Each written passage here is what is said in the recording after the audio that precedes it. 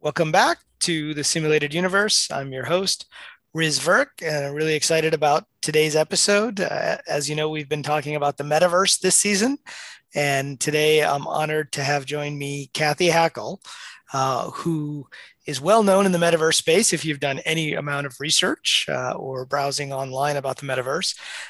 She is Chief Metaverse Officer for Futures Intelligence Group. She also has a very successful podcast called Metaverse Marketing. And if you're interested in really diving in depth into any of the topics we talk about today, that's a great podcast to listen to. And then she also is part of the Republic Realm Academy, which we'll ask her a little bit about as well. And she has been designated by a number of people out there as the godmother of the metaverse. So, Cathy, thanks so much for joining us on this podcast. I'm excited to be here. Yeah, well, let's start with an easy question. I put that in quotes that I know you've been asked to answer many times and that you've asked other people to answer, which is, what is the metaverse? But the spin on it is, what are the best definitions of the metaverse that you have encountered, when you've been out talking to people? Yeah, I think it's important for people to understand that the definition is very fluid right now. Last time I went to the dictionary, to Merriam-Webster's dictionary, and I typed in metaverse, said this word is not in the dictionary. So we're trying to define a word that's not even there. It might be there by the end of the year or next year. Who knows, right? At the way things are going.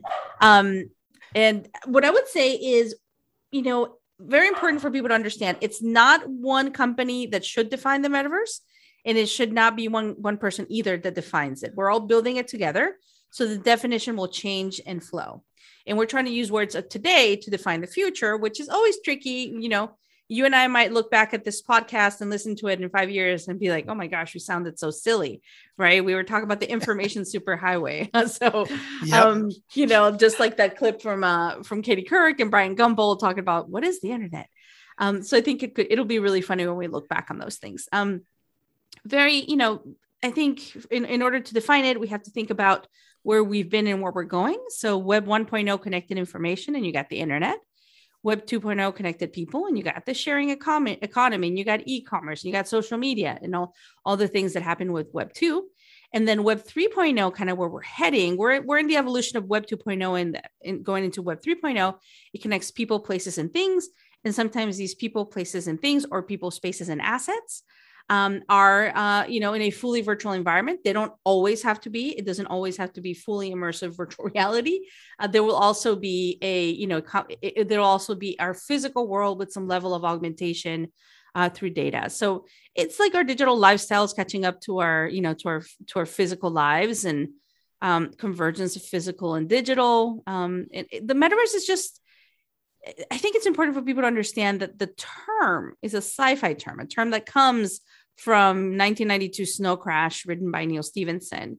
And when he wrote it, it was really early days, right? When he wrote it, yep. He was a pretty dystopic view of what the future could be. So by no means should we want that future to look like Snow Crash or Ready Player One. I have children. I don't want that future for them. I want it to be, I want to make the world a more exciting and engaging place. And it doesn't, another thing, I think when we think about defining the metaverse, and you asked about like, which are some of the best definitions? For me, the ones I've come across where someone actually explains that this is not a tug of war, like think Squid Game, where there's a tug of war, right? It's not a tug of war between the physical world and the virtual world.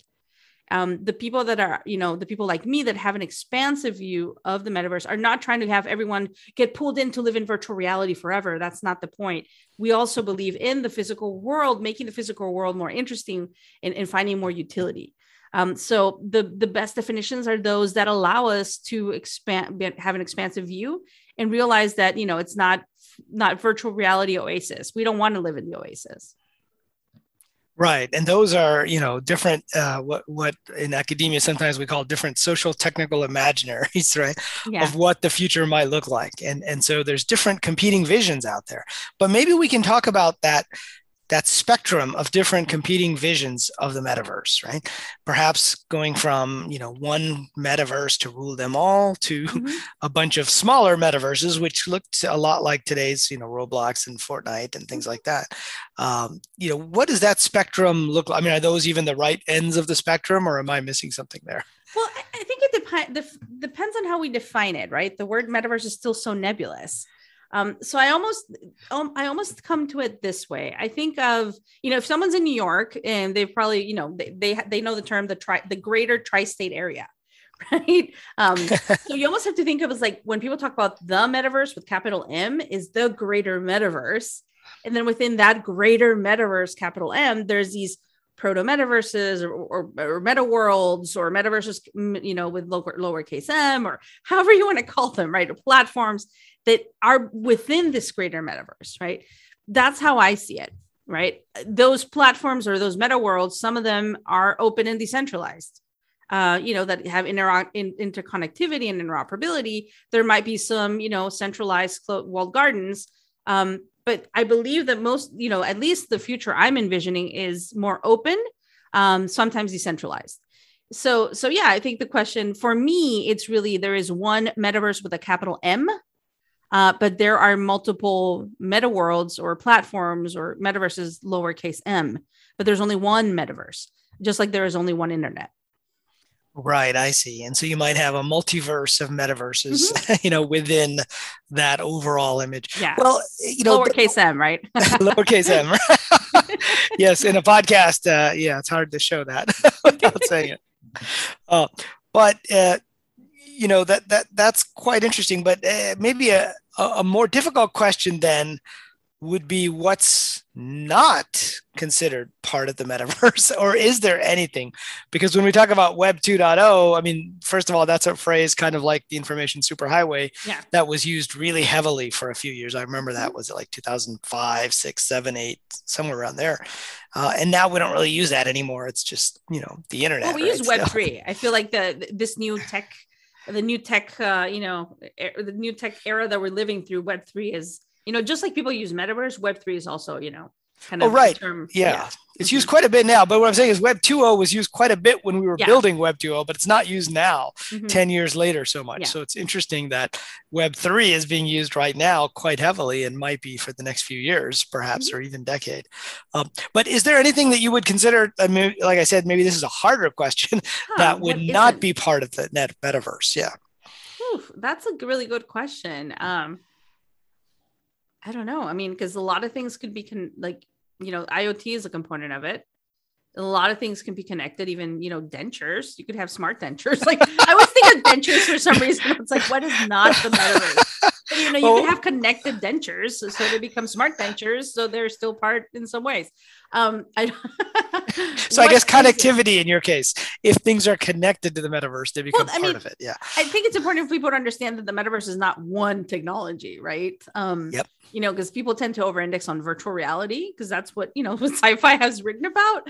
But no, there's many enabling technologies. So you got AR and VR entry points. Our mobile phones are entry points.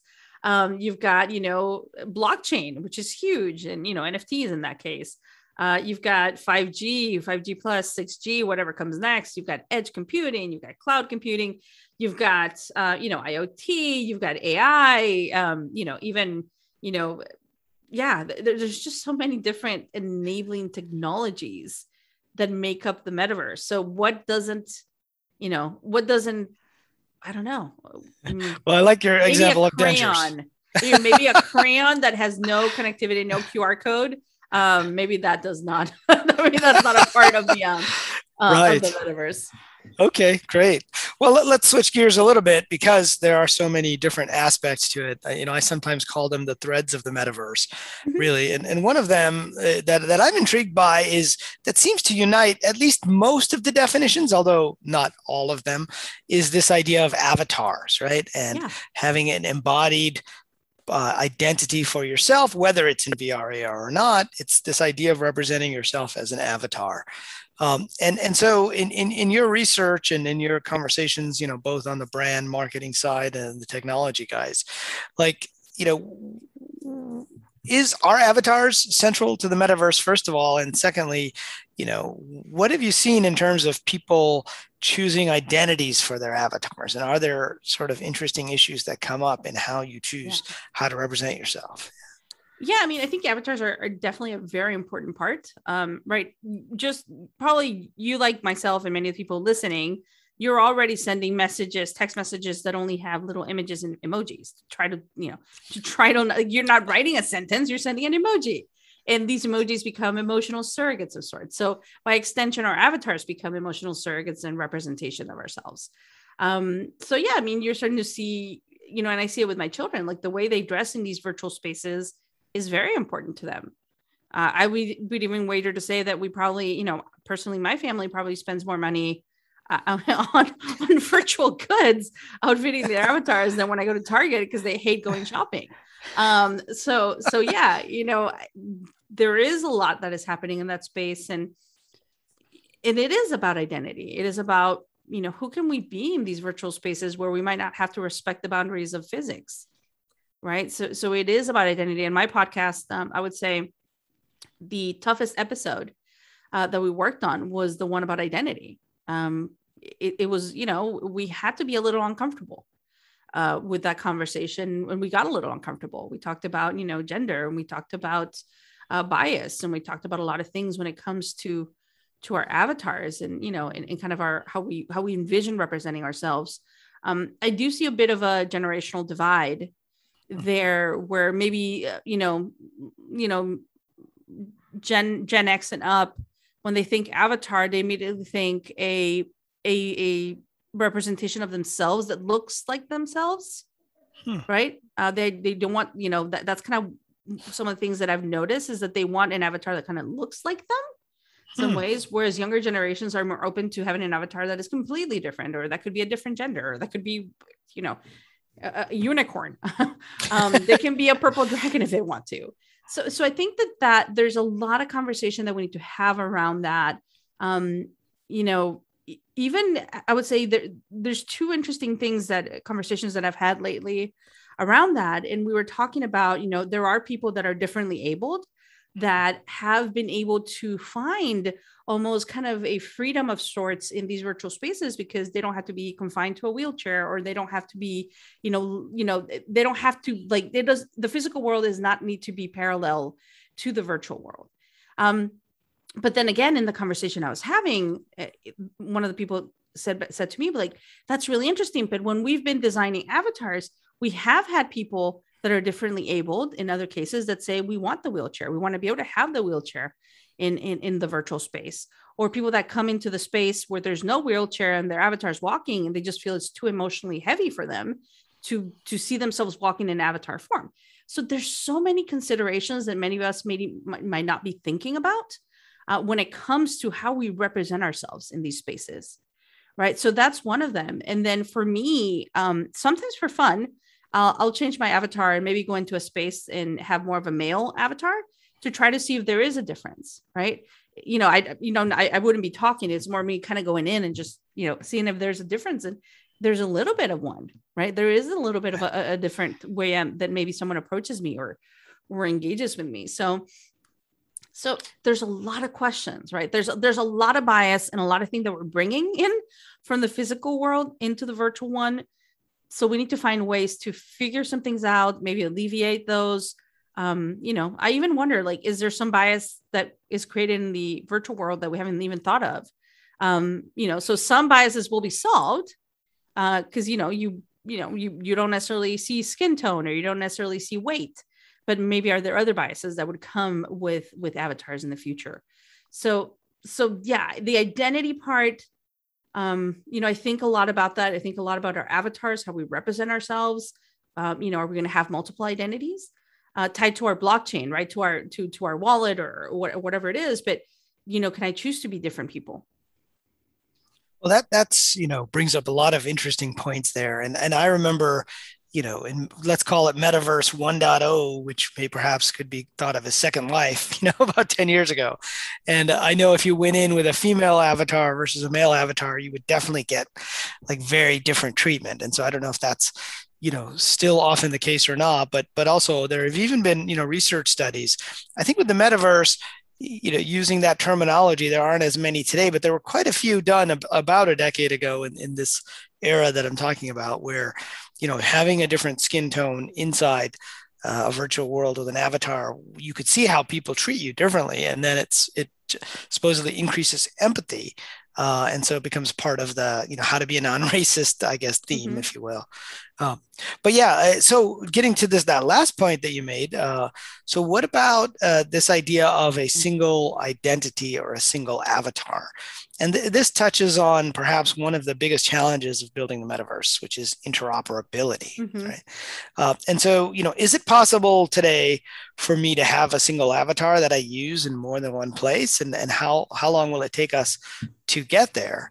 Mm-hmm. And do you see that ever happening, or is it still Yeah. going to be different avatars in different places? I mean, you can already do some of that with like Ready Player Me, that has a lot of different developers that are using it. So you can wear it in the Decentraland and then go maybe another place and wear it. So there are opportunities for interoperability. Is it seamless and is it easy? Not necessarily. I think Yeah, that We had Timu from Ready Player Me yeah, on the podcast a few episodes ago as yeah, well. he's So great. So I think that there are challenges. You almost have to think of, it's interesting because you almost have to think about the future. If we do have an open, decentralized metaverse that many of us envision, who sets the standards, right? Because it's data. You're transferring data from one place to another.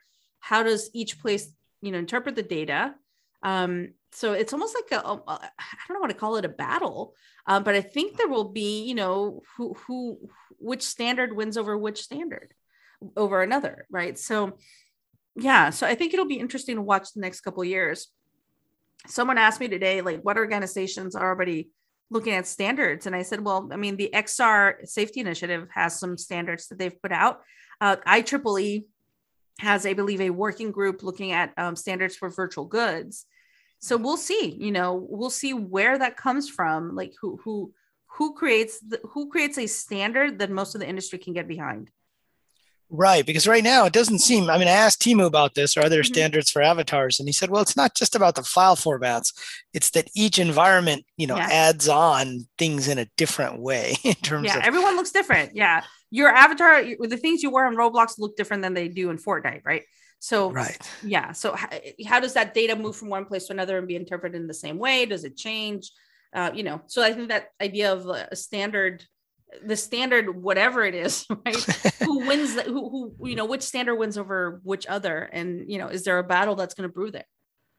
Yeah, and oftentimes these standards end up being, not so much bodies, but ends up being which particular environment is winning, and then that becomes the de facto standard, right? Mm-hmm. Kind of like doc or docx, right? And Yeah. nobody's saying that's the best file format, but it's so widely used that everybody ends up adopting it.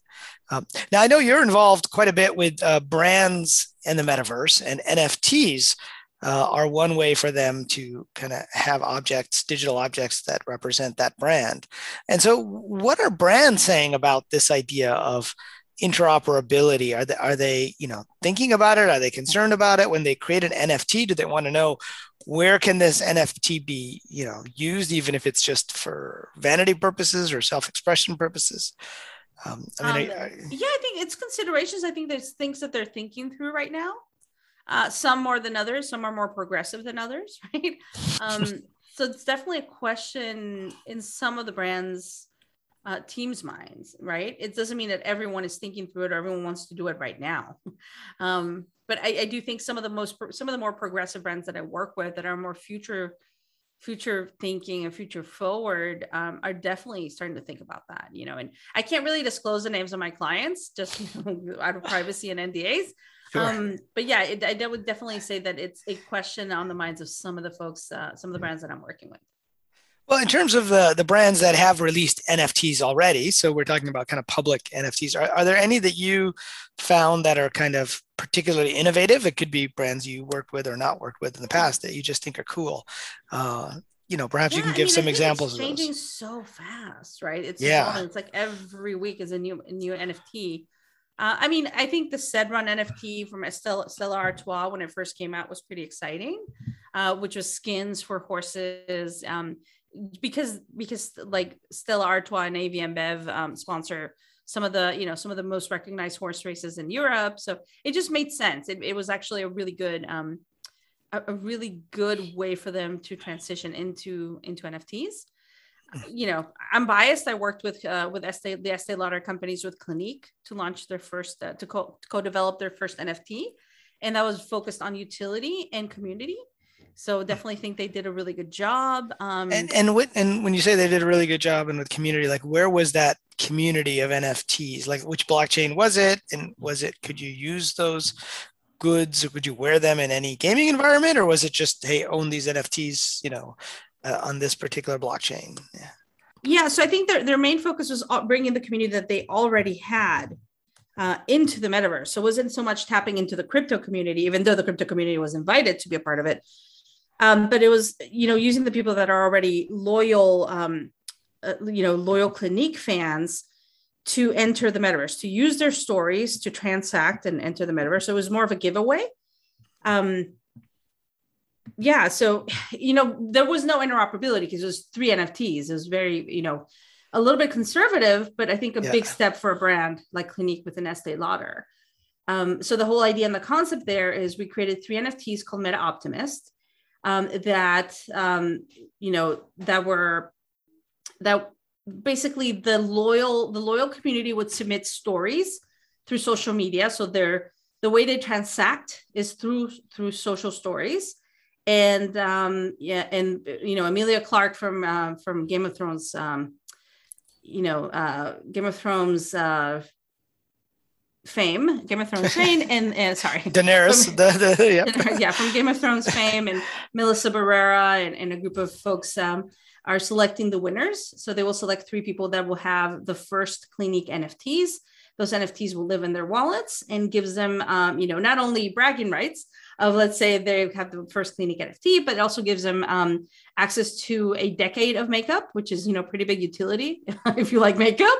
And then also early access to some of their viral hits. So they have something called a lipstick called Black Honey, which went viral on TikTok and no one can get their hands on because there's none available. So when that becomes available again, the NFT winners have early access to that and other products that are viral and completely sold out. I think the concept there was thinking, what is the utility? What are we providing? But also, how do we bring our community, the community that already likes Clinique, that already buys Clinique, into the metaverse? And then how to create something. I don't think it was like, for them, it wasn't about putting crypto art and selling it. It was more about engaging their community. And that's one of the big things that I think when I think of the metaverse is community and authenticity are kings. That's a great example. Great. Well, I'm going to transition now to talk a little bit about what I think are some tensions that I see in the definitions of the metaverse and the way that different people view them. And I'd love to get your comments on these. So the first is playing games versus working or collaborating, right? And so you have maybe Facebook versus Microsoft might be a good way to think about this, or Fortnite versus, I don't know, something that's a little more decentralized. But what are your thoughts about, socializing or playing games versus doing work and commerce in the metaverse? I mean, I was having a conversation with someone the other day and they kept saying, for the longest time, work has been something hard for humans, right? Normally it used to be very physical. Now it's less physical, but it's taxing, right? And in some ways we're starting to gamify more of that. So will work become more gamified and more fun? And I think that's one of the questions we should be asking. I think the play to earn side of things, NFT gaming, is very interesting. I know you're friends with Dirk Luth from Upland as well. So, I think the things that company's doing are quite interesting. And, there's even, I think you might've mentioned it, but there's even someone that plays Upland that is going to be, that is quitting their jobs and they're going to go, drive around the United States and live off of what they're making in Upland. So yeah. Right. So people who are going to be living and working in so the that metaverse would be work, but it's still gaming, right? So I think it's going to be a mix. I think it's going to be a really exciting mix. I mean, some careers, not all careers, right? if you are, if you are, a cook or something like that, then, some things might be gamified, but you still have to do the cooking. Right. So yeah, I think it'll be interesting. Well, that's neat. So as we think of it that way, maybe there's three different ends of the spectrum. There's using the metaverse at work for your existing job. Then there's playing games and socializing. And perhaps in the middle is this area that you just described with this example from Upland. Or, I used to know people who had jobs, in Second Life back in the day. Right? I mean, they would get on at 10 p.m. every night to be a bartender at a virtual bar. I mean, literally every night they would log in and say, I have to go to work. And I was like, wow, that's interesting.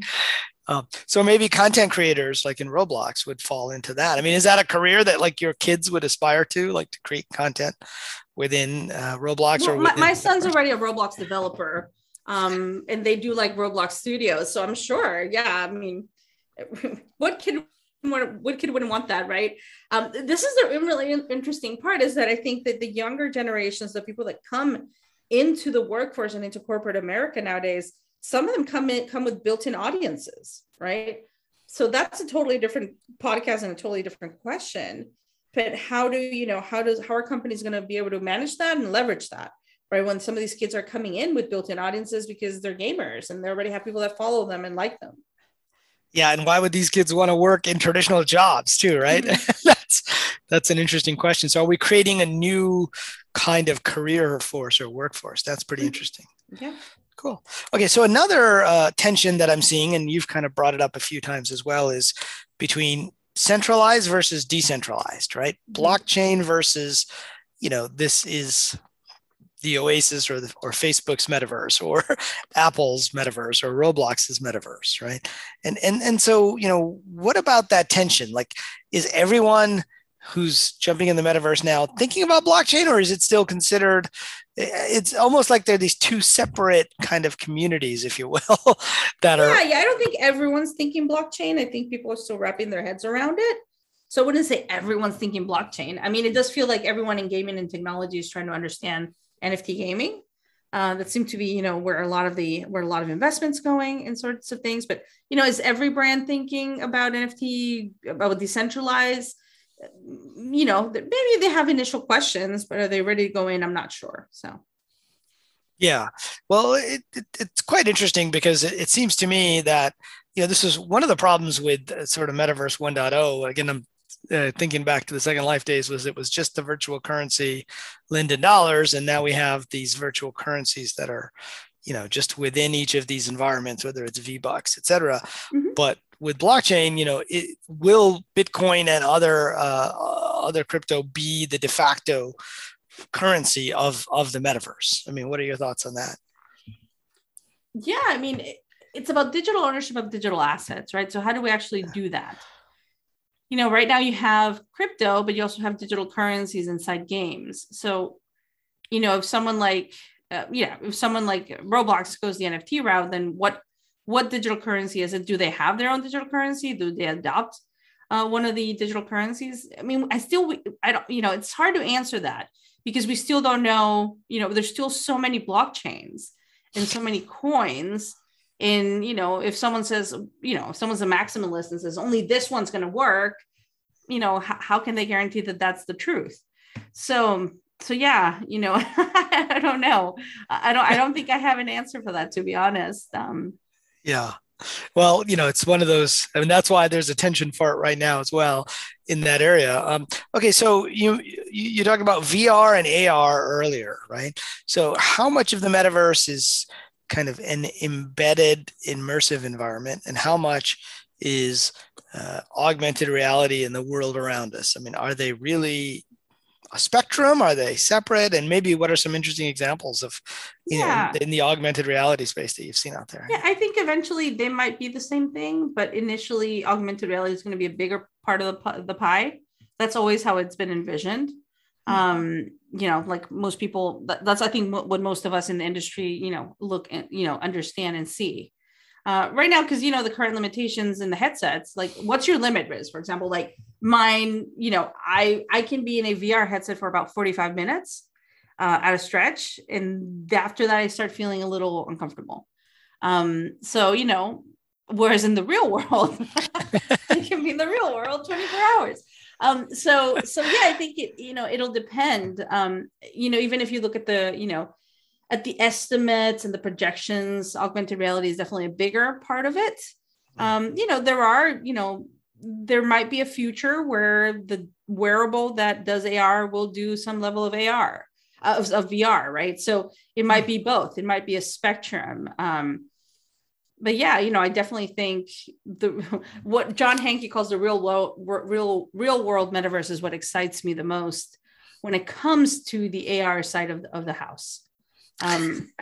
Yep. So I still think we'll be thinking AR bigger than VR, but they might just be the same thing eventually, right? Who knows? Right, as these things merge together. Speaking of that, did you see the kind of tongue-in-cheek Iceland video that came out after the Facebook metaverse, and they call it the Iceland verse? I think they called it. Yeah. That was kind of really funny. Good. It was really fun. I think it's for me, it struck the right tone between, making fun of that, but also grabbing onto a moment in time, right, that everyone was paying attention to. So yeah, I want to go to the Iceland verse for sure. I thought it was really funny. He's like, you can touch it. Water is wet. I recommend anyone, if anyone hasn't seen it by this point, but definitely, it was a fun video, and a good marketing lesson for sure. Yeah, definitely. Well, let's talk a little bit about human interface for the metaverse. We talked about the headset and the limits. There's obviously AR glasses. What are some of the cool controllers or other types of interfaces you've heard about or seen out there that could end up playing a role in the metaverse?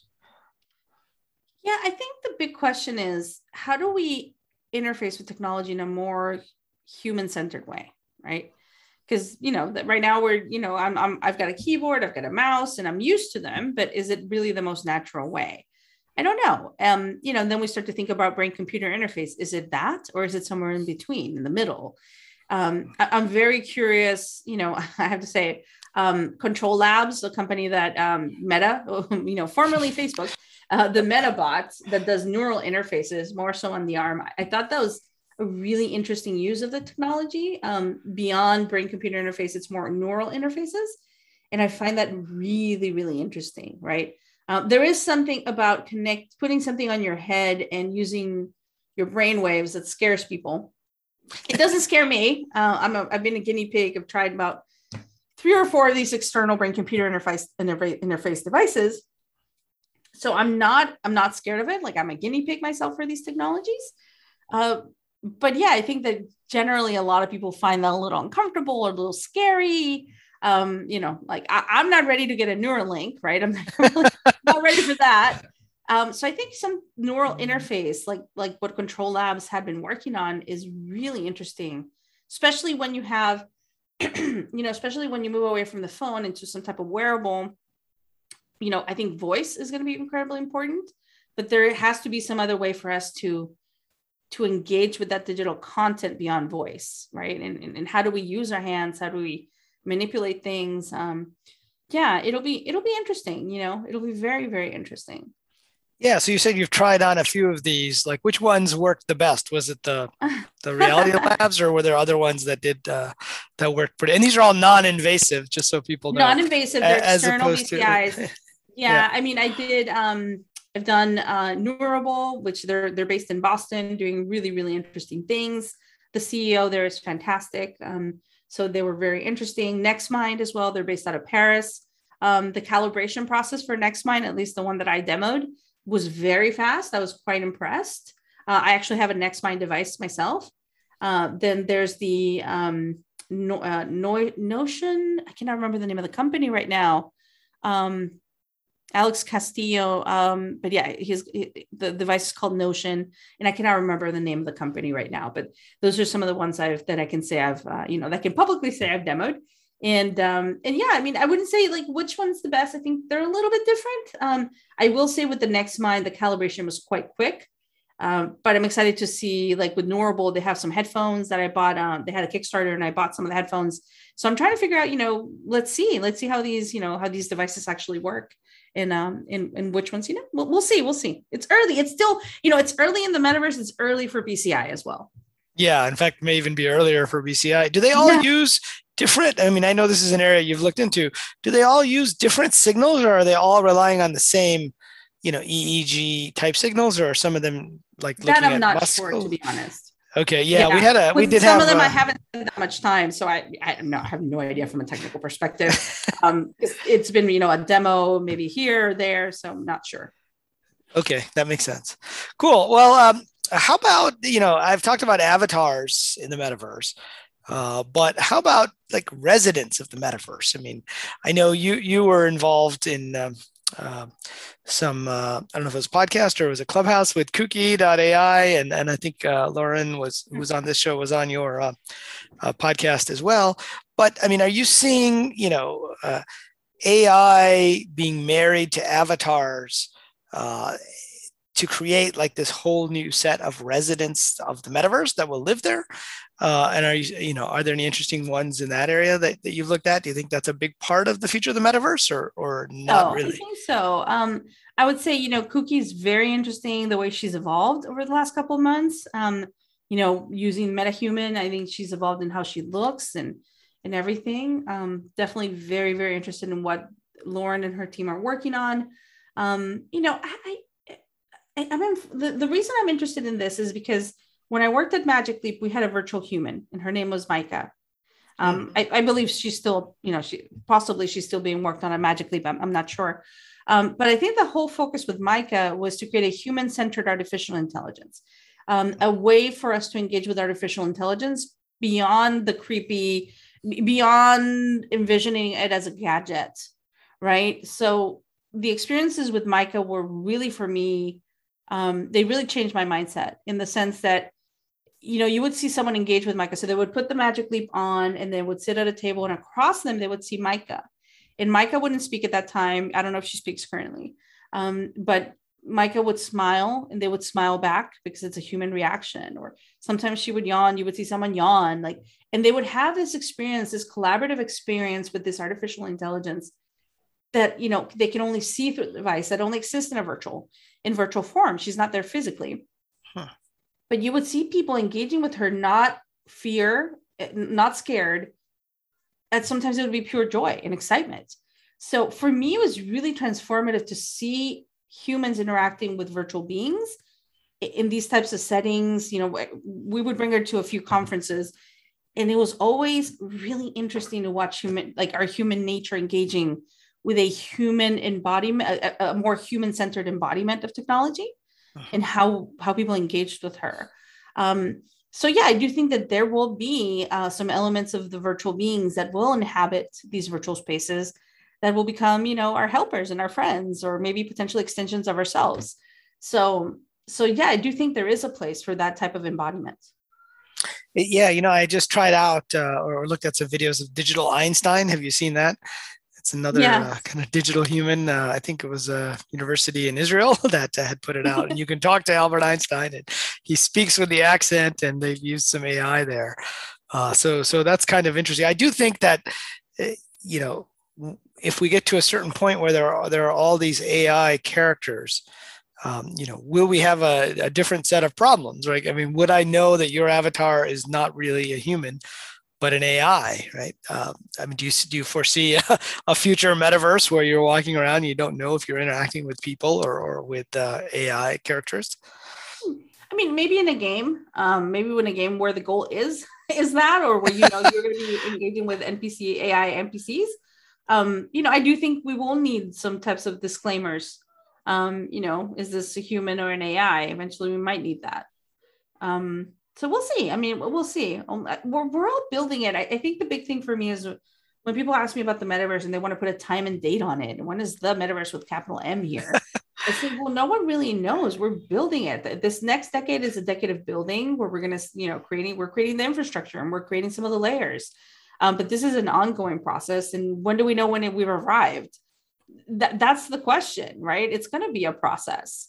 just when, when people are like, well, the mobile internet, like the iPhone came out, it doesn't mean everyone absolutely went and got an iPhone, right? People still had Blackberries, and, it wasn't until maybe the App Store that more people were like migrating, and it became what it became. So it's a process, right? It's a process. There's going to be a lot of things that come up. There's going to be a lot of challenges that will come up that we have no idea. There's going to be solutions as well, right? There's going to be solutions that we have never envisioned. But that's why I think trying to think through Web3 and some of the things that happen in Web2 that have caused division and have caused issues in our physical world and in how we live our digital lives. I think that we need to have those conversations today to get ahead of them, right? To try to not exacerbate or we are going to be bringing some of these issues from Web 2.0 into Web 3.0, but how can we start solving for them or not exacerbating them or figuring out ways to solve some of these issues? So that's a very important thing for me as a mom of 3 kids to think about. I want Web3 to be different. I want Web3 to be built by a very diverse group of people, women, people of color, you name it. I want those people to feel that they're welcome in building this future, and that this future is not only dictated by one type of person. Yep, that's that's a great way to think about it, and that's a way to think about how we might avoid some of the problems of the past. Are there other things that could go wrong so that 5 years from now we're not talking about the metaverse anymore? And as an example, with VR, if you remember 5 years ago, there was a lot of excitement within Silicon Valley and beyond. And then for a while, the VR headset adoption wasn't there. Now it's kind of back with this metaverse. But are there things that could happen that derail this whole idea of the metaverse? There could be cataclysmic climate, impacts that could take out all this, the data centers. That's what I tell people. I live in right outside Washington, D.C. I live about 45 minutes from Ashburn, Virginia. And Ashburn, Virginia is where you have most of the data centers. Like it's one of the biggest data centers areas in the world. There's an estimate that 70% of the world's internet traffic goes through Ashburn. Right. So it's inland, but if there's some barring kind of cataclysmic kind of situation, if it takes out all the data centers there, bye-bye metaverse for a bit. So I think that, there are things that could happen that could derail the creation of the metaverse. I hope they don't happen, because then we have bigger problems to think about. If climate change takes out all the data centers, I think we have a lot of bigger problems to think about. So there's many things that could happen that would derail that. Well, I like that perspective, that if that happens, then bye-bye metaverse is probably not our biggest not our biggest worry at that point. Right. Makes sense. Cool. Well, when I introduced you, we mentioned Republic Realm Academy. Do you want to talk about that a little bit as well? Yeah. So one of the things that I've been working through, a lot of what I do when I go on podcasts and when I speak, to media or even in my LinkedIn, is try to educate people, right, and try to help them feel comfortable with the future and what's coming. So Janine Yorio, who runs Republic Realm, she and I connected as two, female leaders in the space. And we decided to launch Republic Realm Academy. And the goal here is executive education for non-technical folks. So this is not like you're not going to learn to be an Ethereum developer. That's not what we're trying to do. This is for professionals, executives that are wanting to understand the metaverse, wanting to understand Web3, NFTs, and kind of up-level their understanding, their business understanding on strategy and what these technologies mean for their business. It's for executives, it's for professionals across different parts of organizations. It's for people that might want a career change, that maybe are in a different area, and they want to be part of Web3, and they want to start to think about how they become part of that industry of this new era for tech, or even for students that want to complement what they're learning in their MBA program or in business school or marketing school or whatever it is that they're doing. So it's executive education for, to up-level skills and have people feel more comfortable with the metaverse. We are creating also with it, once we have more cohorts, there's going to be an alumni network as well that, is going to be really exciting as well. So So yeah, the cool thing also is like when you pay for when you enroll in Republic Realm Academy, you will be getting an NFT, and this non-fungible token will be what unlocks your access to the content and to the alumni network and everything. So yeah, it's going to be quite interesting. Oh, there's a innovative use of NFTs right there. Definitely. Yeah. Well, I want to thank you for your time. Let me give you one last question, since you kind of brought up this idea of career paths, and I think uh, many people have heard about your work because of the metaverse, but those of us who've been following you for a while know that you've been writing about this, not just the last year or two when the term metaverse has become popular, but really for quite a few years, right? And with Mhm. Forbes and virtual reality and augmented reality. And so what advice would you have to people who perhaps want to become the future godmother of the metaverse? like how did you get to this point? Yeah. And what was it like? And what do you have any advice for people who are interested in these kinds of things? Yeah. Well, I would say that, I've had to work really hard. I've been in metaverse related industries for almost 8 years now. Worked at HTC Vive, worked at Magic Leap, worked at Amazon Web Services. So I've been doing this for a while. I've worked really hard. Sometimes I am second guessed because I am a woman. Being 100% honest, but Yeah. the work I'm putting in right now is going to help more women not be second guessed. Second guess less. So I think that that's important. So my message to especially women or minorities that might be listening to this is, you are welcome in this future. You can build this future with us. Now is your time to build. I always say in the metaverse, we're all world builders, and now is the time for you to build.